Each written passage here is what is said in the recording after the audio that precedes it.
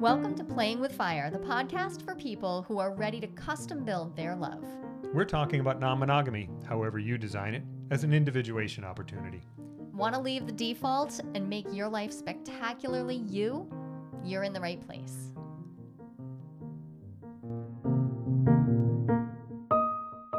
We've got a really fun episode today that's a conversation amongst peers, amongst community builders. It was a great conversation. So we were talking today with Emma and Finn from Normalizing Non-Monogamy, which is both a podcast and a community. And the thing I loved about their story is it in some ways completely mirrors our experiences, and then in other ways is just so entirely different. Nothing strikes me as more, more the way it is to deal with relationships than meet people who are like, wow, my experience is exactly the same as yours and nothing somehow, like it at all. Right. Yeah. How is that true? Oh. Because relationships are unique. But also they have these core features and we can learn so easily from each other. And even as we were talking in this conversation, I remember thinking, oh, yep, that. If I had known that at the beginning of my journey, or if I had known to put it that way. So this is a great conversation if you are at the beginning of your explorations, but also if you are feeling a little stuck because you're feeling like you don't know where to turn for community. There are communities out there. Some of them exist in online spaces for you so that you can reach the community that you need. And then I think the bigger question we answered is like, what the heck does it mean? Like, why go to community? Why do you need community? And Emma and Finn do a great job of making non-monogamy approachable. I mean, that's what I like about their podcast is it's week after week. It's stories. It's people's stories of... It's well named. Yeah. Normalizing non-monogamy. And when I listen to other people talk about their non-monogamous experiences, because I'm a coach, frequently I'm hearing stories of people who've hit a transition point or a challenge and they're like, I need help. And it's not always like that. Sometimes it's just awesome. You and I happen to be in a particularly luscious time of our non-monogamous relationship right now, this moment. Like last week, I feel like we really hit a sweet spot and I am enjoying the hell out of this relationship. And it almost feels crass to talk about it. Like we should always be talking about how things go wrong and what do we do when they go wrong and when it's hard. And it feels like bragging to talk about when my relationship is awesome or when I'm meeting. I also am in conversations with 4 people right now that are all going like really well. I don't even know. So when I'm dating new people and it's going well, that too, like just having conversations and being excited and positive about how things are going. And having somebody to talk to say, things are going well for me. Oh yeah, how so? Well, I have a bunch of people that I'm talking to going on a lot of dates. Well, that's great. Nice to have somebody just think it's nice. Right. And so there are many reasons why you can seek out community. And one of the reasons I'm seeking out a broader community beyond just the people in my local world who I might want to actually have like face-to-face relationships with, is because it's nice to be celebrating, right? And that's one of the things we do in our cohort program too. In the year of opening, we celebrate. And it's good to celebrate. We're excited for each other, but that doesn't land well everywhere. And what I've noticed is in the non-monogamous world, sometimes people are going through like big challenges. And so it can feel sticky to be like, yeah, everything's actually awesome over here. Yeah. But also when I'm swimming in my generally monogamous milieu and I share how awesome my non-monogamous relationship is going, some of the people that I am friends with even struggle and they're like, they think I'm proselytizing or saying like, you should be non-monogamous because I'm really not. I'm just expressing how excited I Just am. looking to celebrate. Yeah. And so one of the things that we have today is just a conversation among a bunch of non-monogamous people. Yeah. Having a nice time being non-monogamous. Which doesn't mean we were all in a room together fucking. Because we No, were not. And because that, in fact, is not what it's all about, right? Yeah. So, and it also, I am so happy to see more and more people experiencing the broad conversation about non-monogamy as, oh, this is really about expansivity in the imagination of our relationships. Yeah. Whatever you do with that, however you actively enact like that expansivity, yeah, it might fall under the umbrella of non-monogamy or polyamory or swinging or whatever. Like you might call it whatever, but right at the beginning, it's about the imagination of, oh, what if we get really conscious about what we're doing? And so the skills and the conversations of non-monogamy, they're just the skills of great relationship habit. So this is an episode for anyone, but also if you've been looking for community, Emma and Finn have a great spot that is very accessible. And whereas the year of opening, I love our program. I think it's fantastic. Absolutely, it is. And it's not always the right moment for you to jump into it. Sometimes you're looking for a more general, I want to show up. I want to be included in a conversation, but I'm not looking for a process necessarily. I'm not looking to be like walked through step by step. How do we do this better? Awesome. There are so many different kinds of community out there, and that makes me really, really happy. So without further ado, let's get into this conversation with Emma and Finn of Normalizing Non-Monogamy. You can learn more about them right at their website, or you can search for their podcast on any of the players. And they're two lovely humans. We had a nice time. I think you will too. Hey, so Emma and Finn, thank you so much, first off, for joining us. I'm super excited to talk to people who've been building community and living life. I think, I know this phrase gets overused massively, but living an authentically you life matters. And in our world, not everybody feels totally comfortable talking about that. So it's nice to be talking to people who are comfortable talking about that. Yeah, super exciting. Would you just start us off by introducing yourselves and saying a little bit about how you find yourself talking about this stuff? How we wound up here somehow magically. Well, first of all, thank you so much for having us. Yes, we're excited for this conversation. And we are, Emma and Finn, we are the hosts of the Normalizing Non-Monogamy podcast. You think I could say it right after 5 years, but it is a mouthful.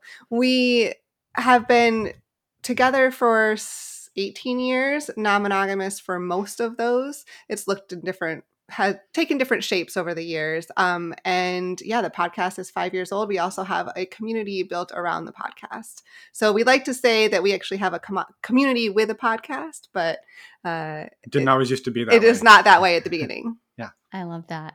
And so when you say you've been together for 18 years, and I'm thinking, okay, so you know the deal. You know that 18 years ago, it was not like it is now. And so we wanted to talk a little bit about community. And I am right away struck with, so all those years ago, did you find that it was easy to find community, to connect with people? I mean, I feel like the question answers itself, but also please answer it. Yes. I will say for me, and I think both of us, it was very hard. So part of this was when we first opened our partnership, we were basically in our second year of college, and we were actually studying abroad in another country. So that made it challenging. But when we got back to our home university, we went to school in a pretty remote part of the country, very small school, not a whole lot. Like we were 10 hours from home, and that was mostly like 2-lane roads to get there. So it was a long ways out. And so there wasn't a whole lot of community definitely in the non-monogamy world. But I think even at that time, it wasn't, I'm sure it was still a thriving community, but I think it was much more underground at that point. That was 2007, 2008. And so we didn't have a lot of community. And Well, and even for the next like 5-10 years, we didn't have much community. Like we were always, after graduating college, we moved to a bigger city, and we're trying to find community, always with the goal of meeting like-minded friends, and it was incredibly difficult. yeah, we found like our flavor of non-monogamy in the early days. We didn't know a lot of the different terminology, and we wound up in a lot of the swinging scenes. Sure. But in retrospect, and this actually just came into my head in the last 2 minutes, what we were often looking for was community. And we often described that as friends with benefits. We wanted people that we could go hiking with, go camping with, maybe even go on a vacation with. And if something developed that was, we could sit in the hot tub naked, or we could even ideally just talk about the stuff that we're interested in talking about and not have to be afraid about we're going to offend somebody. Right. So it really was like, can we find friends? And maybe there's benefits, maybe there's not, but we really wanted friends. And it was really hard for us to find that for a very long time. Finn, I think what you just said, I have literally heard Ken say that exact description of like his definition of like, well, what are you really looking for? Really? Friends who accept me as I am, which means embracing this, which doesn't necessarily mean I want to sleep with you. Mm-hmm. And that, like, because that's the logical leap that people often make is, no. I just mean I don't want that line to be there that says, because I happen to be in a partnership already, we absolutely couldn't if everything Right. lined up. And it's such a nuanced experience in this monocentric world that I think you just described it beautifully. And I do think that there's room between, so we're together, and so no one else exists sexually or even like cuddling. And then the other side, which is, so I'm in an open relationship, or I'm non-monogamous, and the response is, well, I don't want to sleep with you. It's like, I didn't ask offer. That's not where I was headed. I not sure why you were, but that is such a common response. And somewhere in the middle would be really nice to just be able to be there, have the conversation without agenda or expected agenda, right? Mm-hmm. Yeah. Yeah. And it's taken us, I mean, I don't know that we've even officially found it today, but we have definitely built friendships over the years that I can think of a couple that are very close friends that maybe we don't see them all the time, but we interact regularly. We can hang out, we can be friends. If nudity happens, nobody's clutching their pearls. We're More also, than that, the conversation. yeah, we can talk about the deep things going on in our relationships, because there are times often where this is hard. And if you can't turn to somebody and say, I'm having this really hard thing with my partner, and who knows, maybe it's she's struggling with my other partner, and they're like, well, there's your problem. You have two partners. If you hadn't had a girlfriend and a wife, then you wouldn't have these issues. And it's like, I think you're missing it. The default assumption that your non-monogamy is the problem, which, I mean, so your podcast is perfectly named, Right? Normalizing Non-Monogamy, because the normalization there is just removing this presumption that non-monogamy is the causal, like the causal point of any friction, any problem. I mean, I can see where they're coming from. Monogamy causes no friction. Oh, that's true. Right? So you can see why. I wish this were video, because then you could see all of our eyes fall out of our heads. Yeah. Right. I experienced some friction in my monogamous relationships. I recall friction. Yeah. But you have created some of this sort of delicious in between community. Mm-hmm. Mm-hmm. Yeah, and it was unexpected. We did not, at least in terms of it being from a business standpoint and being tied to our podcast. And in many ways, it was actually born out of the pandemic. It sort of was the fire that had it take off. We were trying to figure out sort of how to monetize a podcast, and that's a challenge in its own. And we said, well, we looked to Patreon like everybody else did, and we were like, but we don't want to sell bumper stickers and those types of things. And not that there's anything wrong with it, but we didn't want to do that.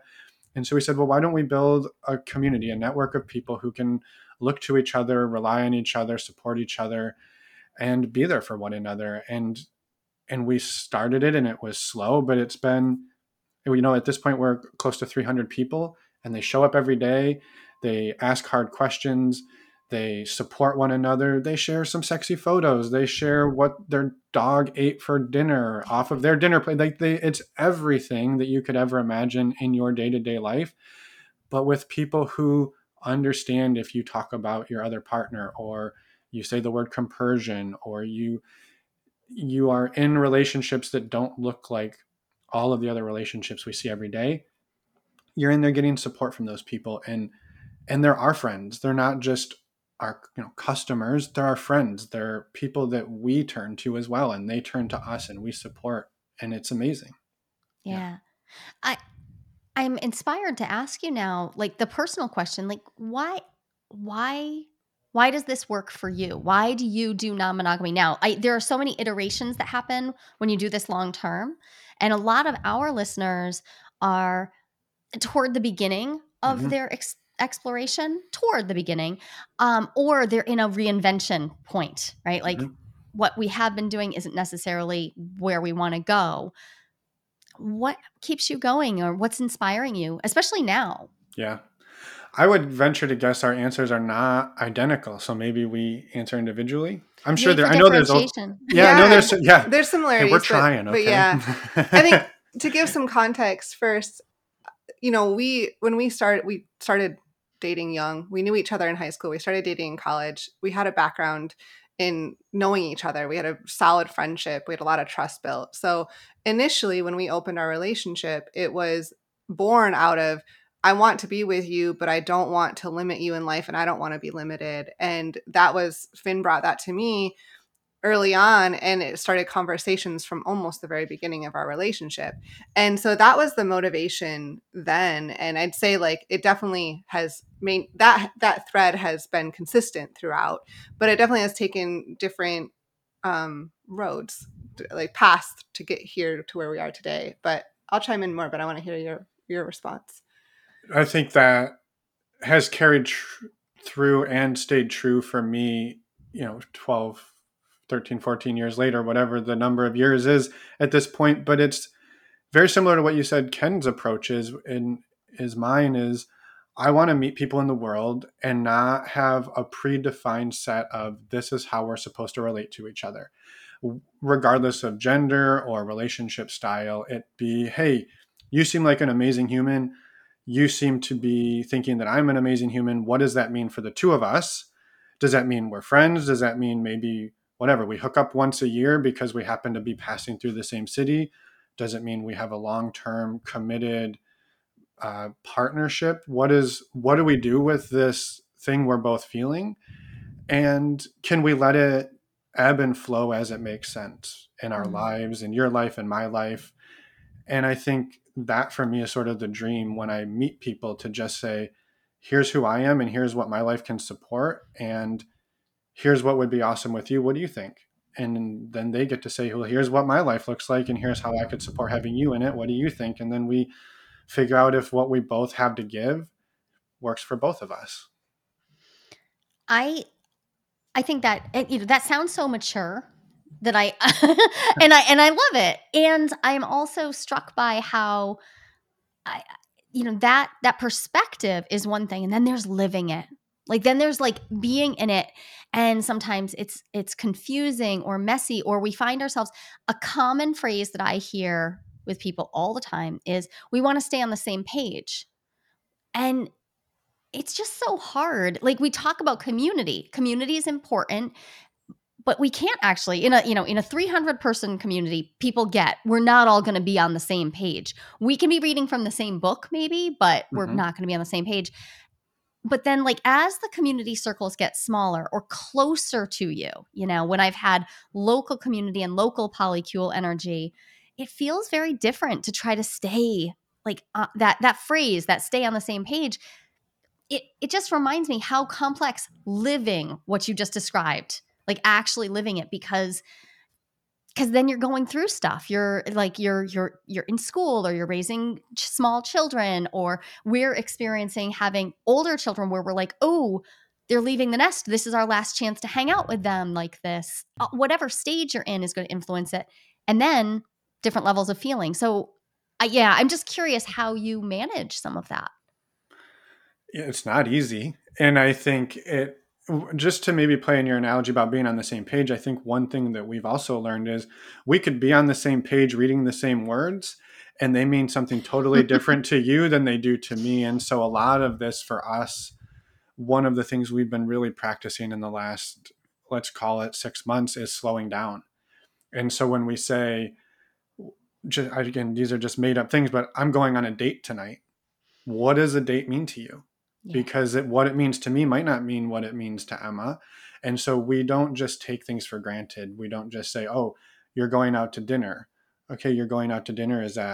Are you maybe going to go home with this person afterwards? Are you coming, like, are you bringing me dessert? What is going to dinner mean? I need to know whether to plan on my dessert. Yeah. I do. important. I like that. I sleep with whoever you want, but I need to know if dessert is coming home. That's Exactly. true. Because That's I true. either have to get it myself or I'm waiting on you. Like, one or of those. Grubhub me something. Come on, just something. Yeah.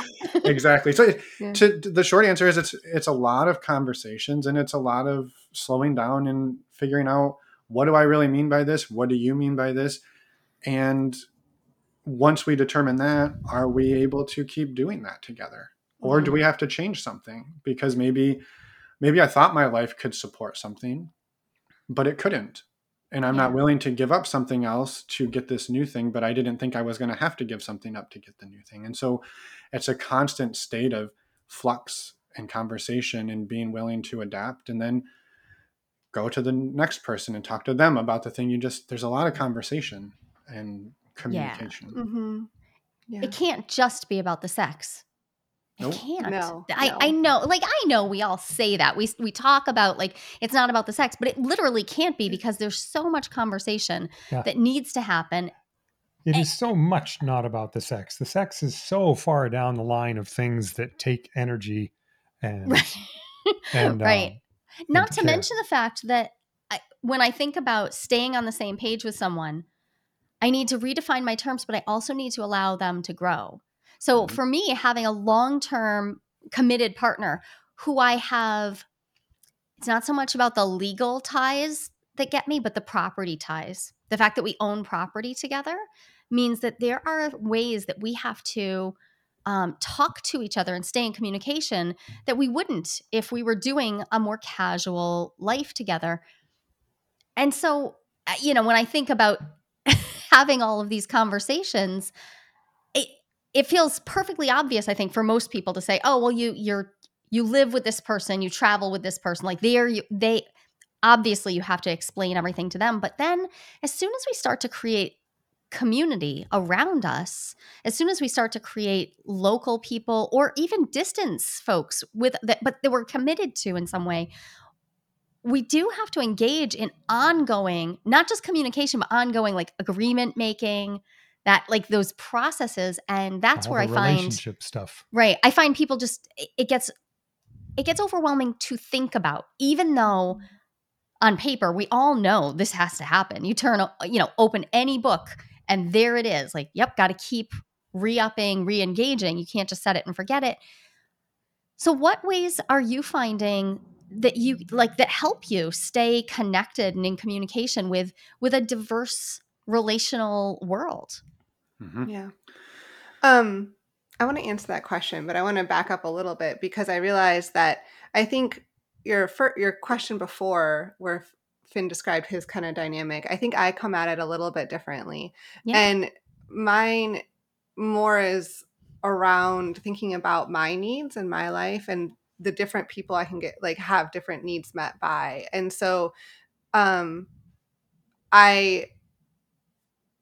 think that, I'm married to Finn and we have a life together, and but so much of society teaches us that you have to get everything from one person, and that's so not true. And, like, breaking out of that is difficult, but, like, then recognizing that all these other people in your life can fulfill different needs, either on a romantic, sexual way, or just friendship and communication. And there's so many needs that I know I want in connection with other people that I can get from many different people. And it doesn't take away from the connection that I have with Finn. But that's really hard. It's easy to say, but it can be hard to navigate too, especially when we're taught that like you're supposed to get everything from one person. But around connecting, I guess that leads nicely into the connecting with us. I think that's something that we thought we had figured out, I think. And we're having to, over the last few years, figure out what it means again for us. And as we grow and develop as people, how does our relationship change and grow and develop too? And so, do you have more to add there? I think there's a couple of things that came up for me in that. One was tying it back to community, and that is having people, our friends, that we can go to and say, this is a thing that's coming up. This is a thing I'm struggling with. And now you have a whole bunch of people who can say, oh, I did that last year and I stepped in that pile myself. And here's what I did. Here was my experience. And you can go, wow, I never even thought of that. And I bet my partner maybe is feeling that same thing that you were feeling or that your partner felt. And now I have some new things that I can come back to the table with and have some different conversations. But I think to Emma's point, one thing we've been learning just in the last couple of years and really months ourselves is the differentiation between the two of us, because we've lived a life where we do almost everything together. I mean, we spent 11 months backpacking in South America. We spent 24 hours a day, 7 days a week together for almost a year straight. And that was before COVID. So we were well prepared for ready. COVID. We were ready. We were ready for that. We didn't want to do it again, no. But we were prepared for it because we had done it before. And then you were out of toilet paper again. Brilliant. Okay. You were totally prepared. Right. So we've been redefining what it even means to be married. And that's a big thing, because that's you going away for a weekend and me going away for a weekend, or us spending time apart and doing it in ways we had never done it before. And part of that is we love spending time together. And so sometimes it's like, well, why would I go be by myself when I love spending time with you? But then we step back and go, well, there's so much value in that alone time. And I know this seems like a cop-out answer, but I think it's so much about the communication. It's talking to Emma about what our partnership needs, talking to other partners about what those need, and then being really clear up front and saying, hey, awesome person that I think there's a really great connection here.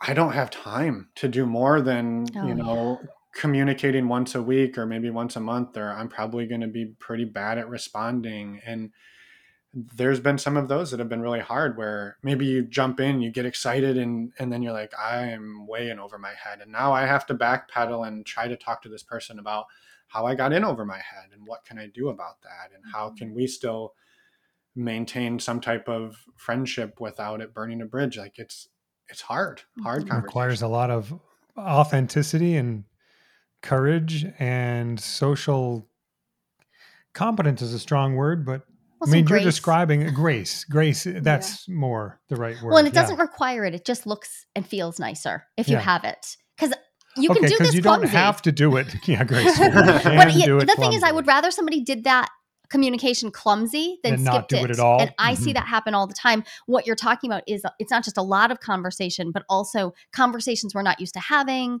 So I was thinking about that word communication, which you can have a lot of communication and accomplish nothing. Mm-hmm. You had a whole first marriage that way. Yeah. We never talked about any of the things that were going on inside. We didn't have the uncomfortable conversations. A lot of communication. Mm-hmm. Every single day. Nothing in service to the goals that I was going to say of our relationship, but we never talked about that either. So it's hard to have them. Well, that's interesting because, we've been talking about how then you have to have these community conversations, that you have to keep allowing the conversations to deepen and enrich by having them amongst multiple people. But if your way of relating, let's just non-monogamy straight up, isn't accepted, well, now you're also being different versions of yourself in different places. Ooh. And I see this come up every day in my clients' worlds, in my group program. I see people they've practiced now showing only a couple facets of themselves in each area. And so now they're trying to have complex conversations and they have to sort. I don't think of it as they're not lying, but they're trying to sort out which aspects of me are allowed to be seen and communicated in this area versus this one, which it just complexifies the whole picture. And for some people, that's a safety issue. Like they haven't yet figured out how to be out, say, at work or with family or in situations where their children could be experiencing ramifications. But sometimes it's also just about, I just don't know how. I don't know whether I'll fit in, and not wanting to face that yet. And I don't know. The longer I've been in this, the more I have found that being out and pretty loud about it really is very helpful to me. But not everybody feels that way. There are a lot of ways. How's that worked for you? Yeah, great question.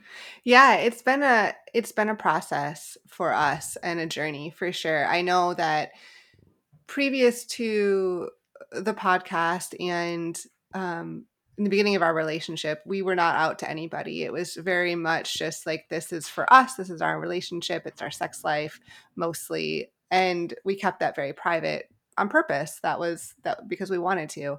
Over time, we have started to come out more and more, and especially with starting the podcast and having that be a big part of our life.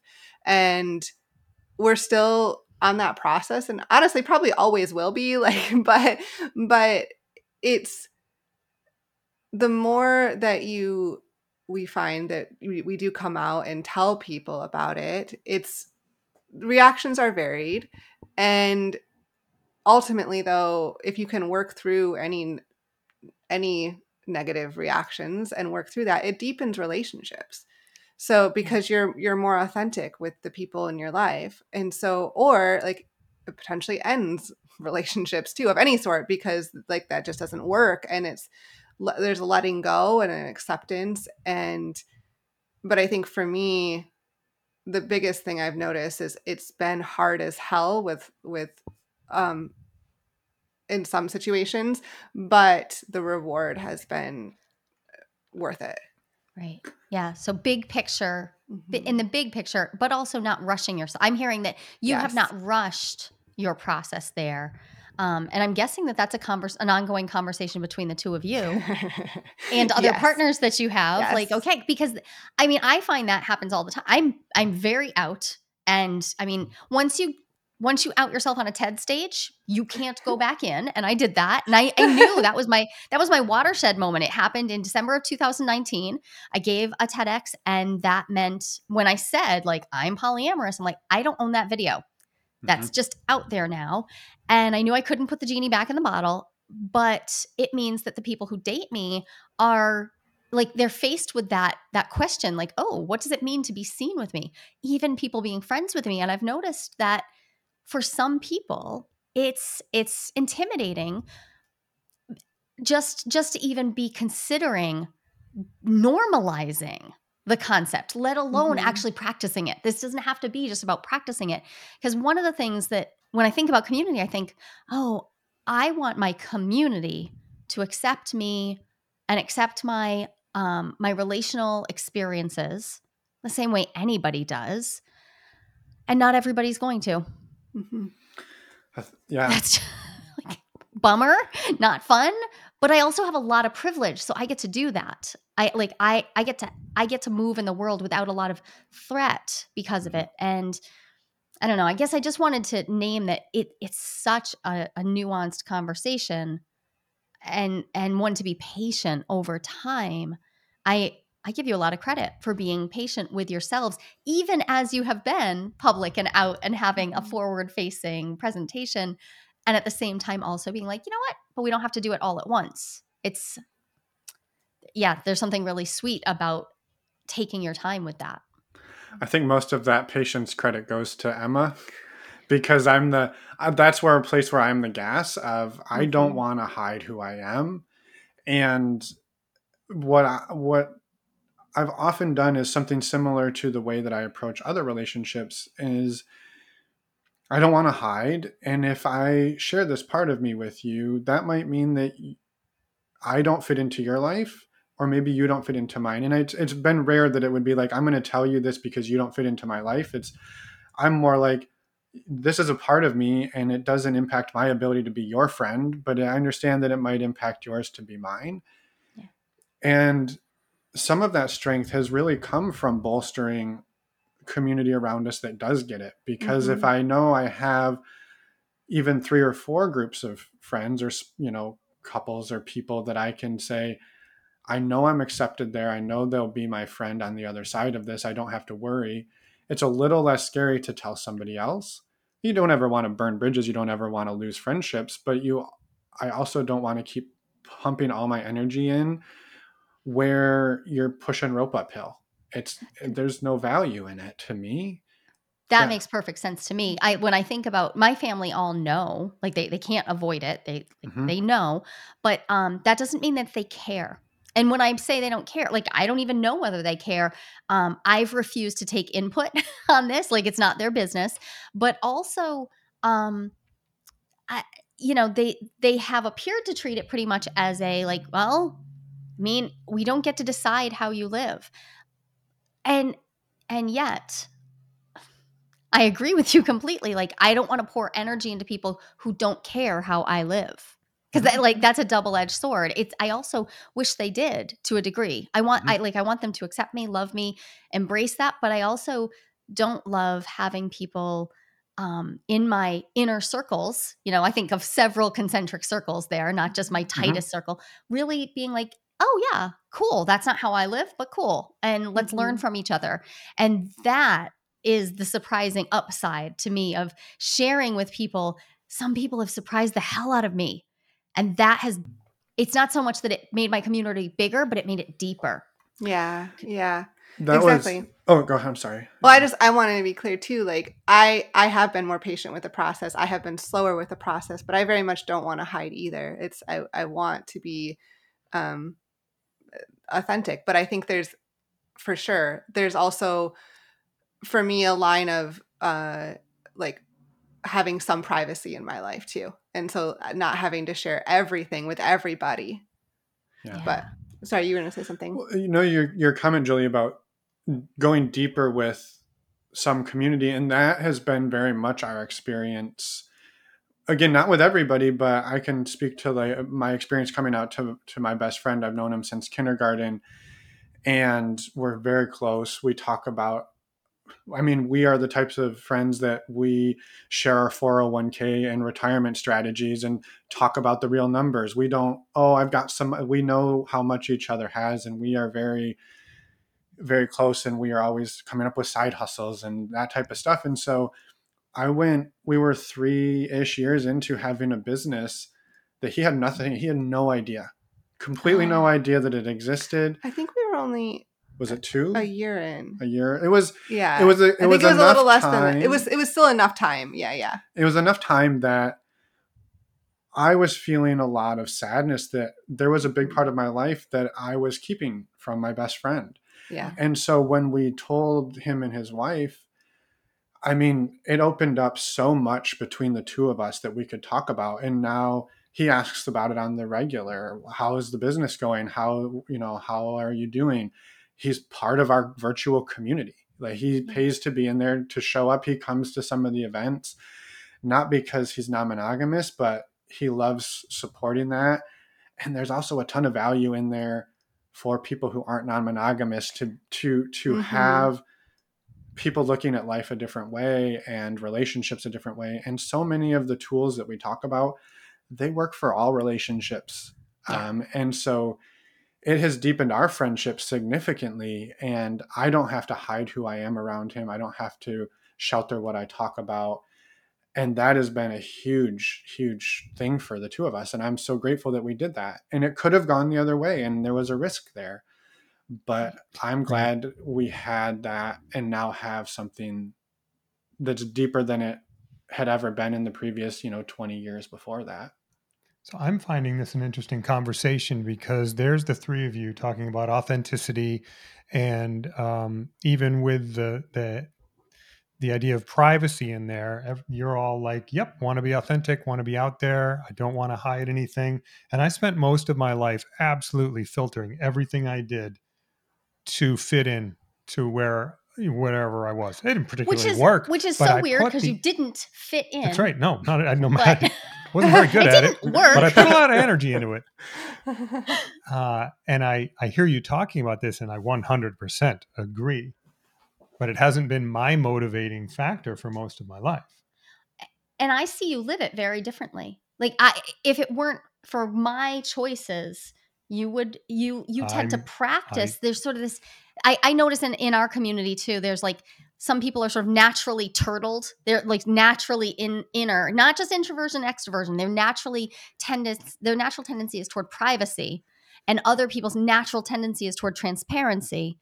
And these people marry each other, which is just a brilliant strategy, by the way.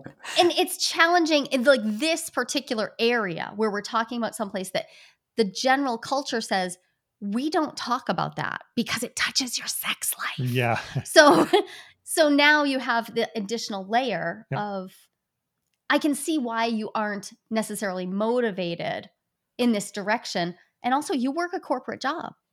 Yeah. Which is just a totally different environment to find yourself in. I mean, when's it going to come up? It's not going to come up. That people make very careful that this isn't a thing. This is why I don't work a corporate job. And this is why you should not work because I would still talk about it and it wouldn't you be wouldn't okay. work a corporate job very long. No, it wouldn't last. It's true. And I think about your community of like-minded people.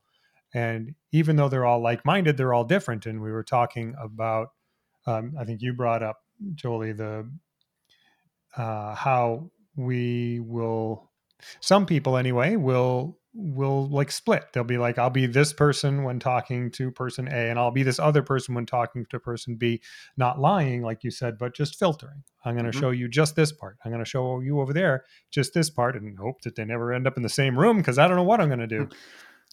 And it wasn't quite to that extent for me, but close. And I think about that group of people, and even though they're all like-minded, they're all different. And in a group like that, that's a different dynamic. And I'm curious. I mean, the three of you don't do this, as far as I can tell from everything that I've heard. But I'm guessing that there are people in your community who do. I will offer, Ken, that the dance you've danced and that you dance. Well, I appreciate you calling it a dance. It's not graceful. I'm trying to give you the benefit of the doubt. Appreciate that. is one that I have danced myself, and I would venture Emma has as well. And this is a weird thing that I've actually been thinking a lot about the last couple of months or so. Is I present in a way.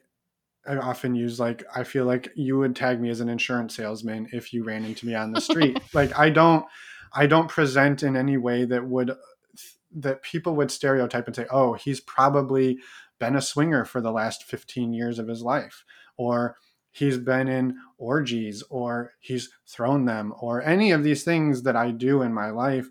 I don't feel that I present that way. And I've actually been trying to unpack why that is. Is it that I want to hide? Is it this other thing which I enjoy, which is the element of shock when somebody's talking to me and I feel like I've developed a level of trust with them that I'm okay sharing what's below the surface. And then they're like, well, holy, I did what? What is this life you're talking about? And so there's this dance, because I have worked corporate engineering jobs for most of my life and still wind up in some spaces where it's not okay to do what we do. And so finding that balance of how do we be us without lying. And that's a tricky dance. So I do that dance, but I can empathize, I suppose, is what I'm getting at. Yeah. I love having this conversation because I think when people hear, like, we're going to talk about community, they imagine that we're talking about, I like when we're talking about non-monogamy and community, a lot of people's imagination goes to either like communes, like goes to like thinking about a whole bunch of people who want to grow plants together on a plot of land, which cool. If you do, awesome. But that's just not generally what's happening. Or they think of online communities like yours, which I'm so grateful exist. So grateful, because it's very important that we have access all over the place, and not everybody's local area is a safe or reasonable place to be very out. And then there's your local world to exist in, and we all exist in these different places. So we're in the US, and we happen to be in an area where it's very safe for us. Not everybody is, and I don't know. I don't even know that I have a question, but I'm guessing that you see in your larger community some people who are like, I need this online space to exist. I see it in my research. People are like, I have to use online community because I could be harmed, or I don't even know who I could talk to this about this to. Yep. So yeah, how do you see it come up for people, especially in this sort of tenuous time we're living in? Yeah. You touched on it perfect. And do you want to speak to it, or would you? Go for it. Okay. So exactly that. I think what we often tell people is we tend to approach it from an agnostic standpoint of we love our community, but we're not over here saying you should be monogamous with our community. That would be kind of foolish, right? And so this is the only one, and you must join it. Yes. So we have other community leaders as part of our community. We invite them in all the time, and people who run local meetups. And it's what we often tell people is if you're in a bigger city, or maybe it's a liberal area, you may be able to find yourself a local community. So we happened to talk to somebody last night on a call who they live in Asheville, and twice a month they have a local poly meetup, and one of them's like at a diner, and maybe one of them's at a brewery, and those are just spaces to meet, talk, and start to get to know the other people in your space. They're not necessarily a hookup situation or anything like that. And so we tell people, look on your meetup.com. Facebook is a great place. There are tons of Facebook groups that are, some are local, some are national with 10,000 or more people in them. And you can find community that way. There's also a lot of different podcasts with community too. Right. Yeah. So we try to help people find the in-person, because there's so much value in being able to sit across the table from somebody and know that they're there. Yeah. And that you could call them up and say, do you want to grab a beer, or do you want to get breakfast? Because I'm having a hard day. And we know the power of that, but we also know if you live out in, just again, stereotyping, maybe you live out in rural Kentucky, that's probably going to be tough for you to find. You're probably going to have to head over to Lexington, where it's a little bit more open and free for that. And so sometimes or people, even Atlanta, or a bigger city, people have to travel a bit, and we know that can be costly, limiting, and sometimes maybe virtual is your only option. Or this is another thing we see on occasion, is maybe their partner doesn't know that they're interested in this, and they're trying to learn and build themselves a community in a low risk way. So they can't be driving off and going to events locally, but they can hang out in a virtual community, and not to be nefarious or cheat or break trust, but again, build that. Who are these people? What is this environment? What is this space? And is there a way we can do this that works for both of us? You bring up such an important point. So I always say it's important to have community beyond who you want to fuck. Exactly. It's really, really important. And I run groups, and they're closed cohorts. So once each cohort forms, like they're together, and that's great. But sometimes people aren't ready to be in a learning like we actually go through a didactic learning process together. I'm taking them through this process of transition or up-leveling their relational skills. But there is often a long lead time for some people, where one partner in an already monogamous relationship is not ready yet. They're not open to the idea. And so I love this idea of, first off, yes, there should be a multiplicity of places to go and spend your time and do your learning, but also these different phases and stages of growth that you'll go through, where at just normalizing, just being with other people who talk about this can really change how your monogamous connection can go. You don't have to be ready to throw the gates open or do all the things, or even to take on, my program's a whole year. To be ready to commit to that and be like, okay, we're in and we're doing that, may take people, what I'm seeing is it takes people usually between a few months and up to 18 months or 2 years to be like, okay, now we're ready to really take action and do this. And in that time, being in these larger communities like you're developing, where they can just be part of the conversation and hear like literally read and hear people's conversations around, oh, there are other ways for relationships to look and go. And that stretches the imagination. And my work is all about, if I can get the imagination to stretch, then almost anything is possible. But if I can't get that first, then a lot is foreclosed. So I love that you exist.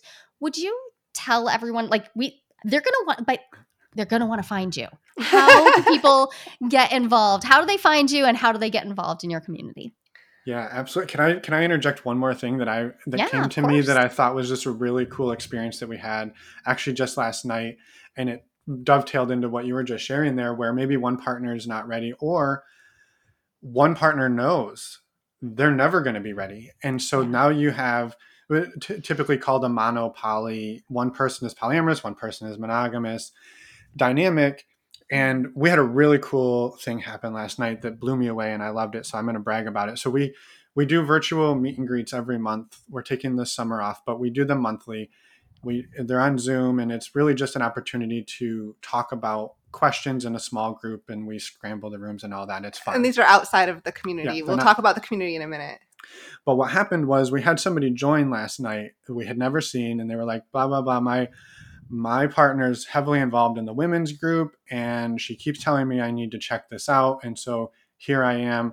I'm the monogamous half of a monopoly couple, and came to the event by himself, spent 2 hours going into breakout rooms, talking with people who were all identified as non-monogamous. And it was just like, he's basically just, I just wanted to be around the community. I wanted to meet the people. And I just thought that was a really fantastic way to destigmatize it, because if your partner comes to you and says, I want to do this thing, and you're like, this thing is the thing that everybody says in the world is crazy, but then you can sit for 2 hours and just have a conversation about what are you excited about this summer? What was the last awesome accomplishment you had in your life? And so these questions aren't, tell us about your polycule. They're tell us about you. And you can learn these people on a human level.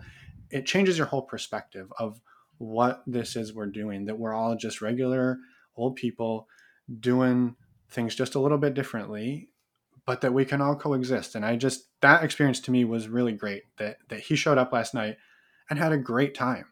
And I loved that. And so I needed to interject that here, because it seemed to touch on what you were kind of saying about people not being ready. It's a great way to get ready, is to experience that it's a little less scary than it can maybe seem on the outside.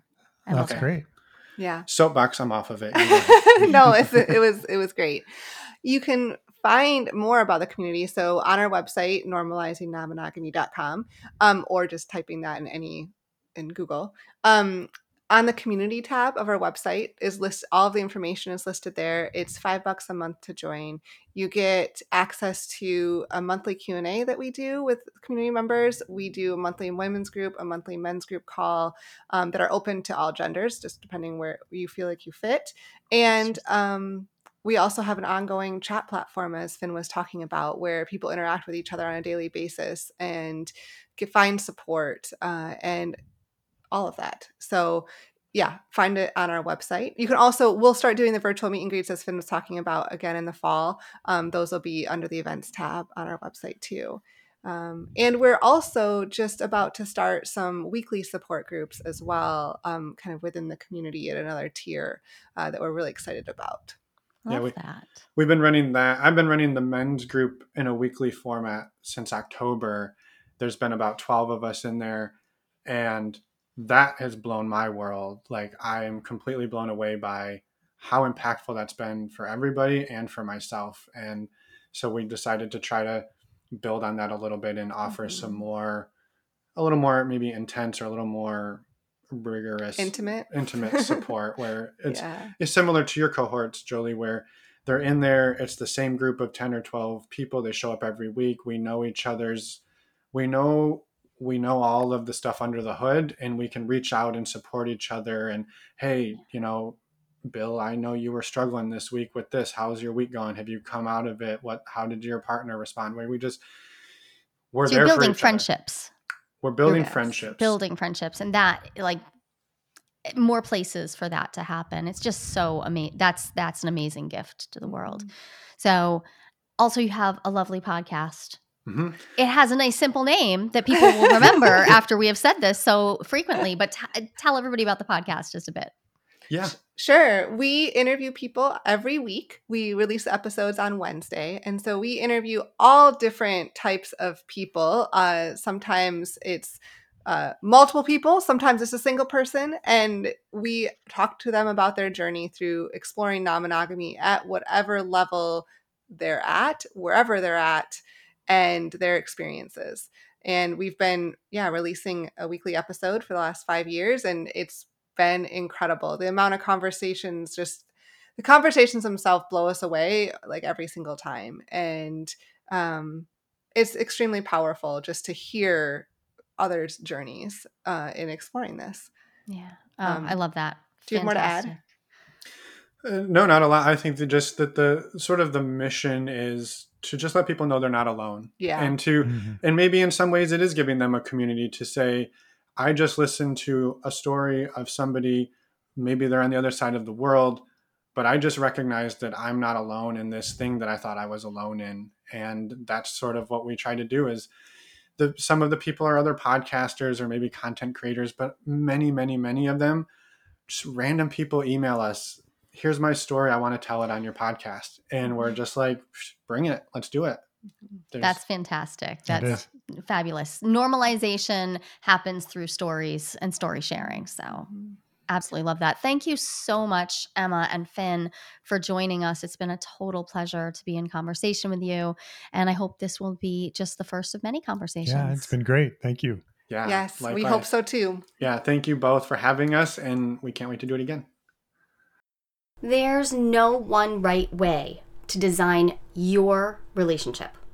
And lots of people, actually about 25%, according to a recent national survey, are interested in some type of open relationship. But how do you know if you are ready to open up happily? Not everyone is, and that's no problem. I've got a 60-second quiz that will give you the answer. And even better, you'll walk away with your next step, whether you're good to go or not so much when it comes to opening up. And this is no BuzzFeed nonsense. I personally designed this quiz from my years of academic research. Go to joliequiz.com. That's JOLIQUIZ.com and find out if you're ready to open up happily and what to do if you are or if you're not.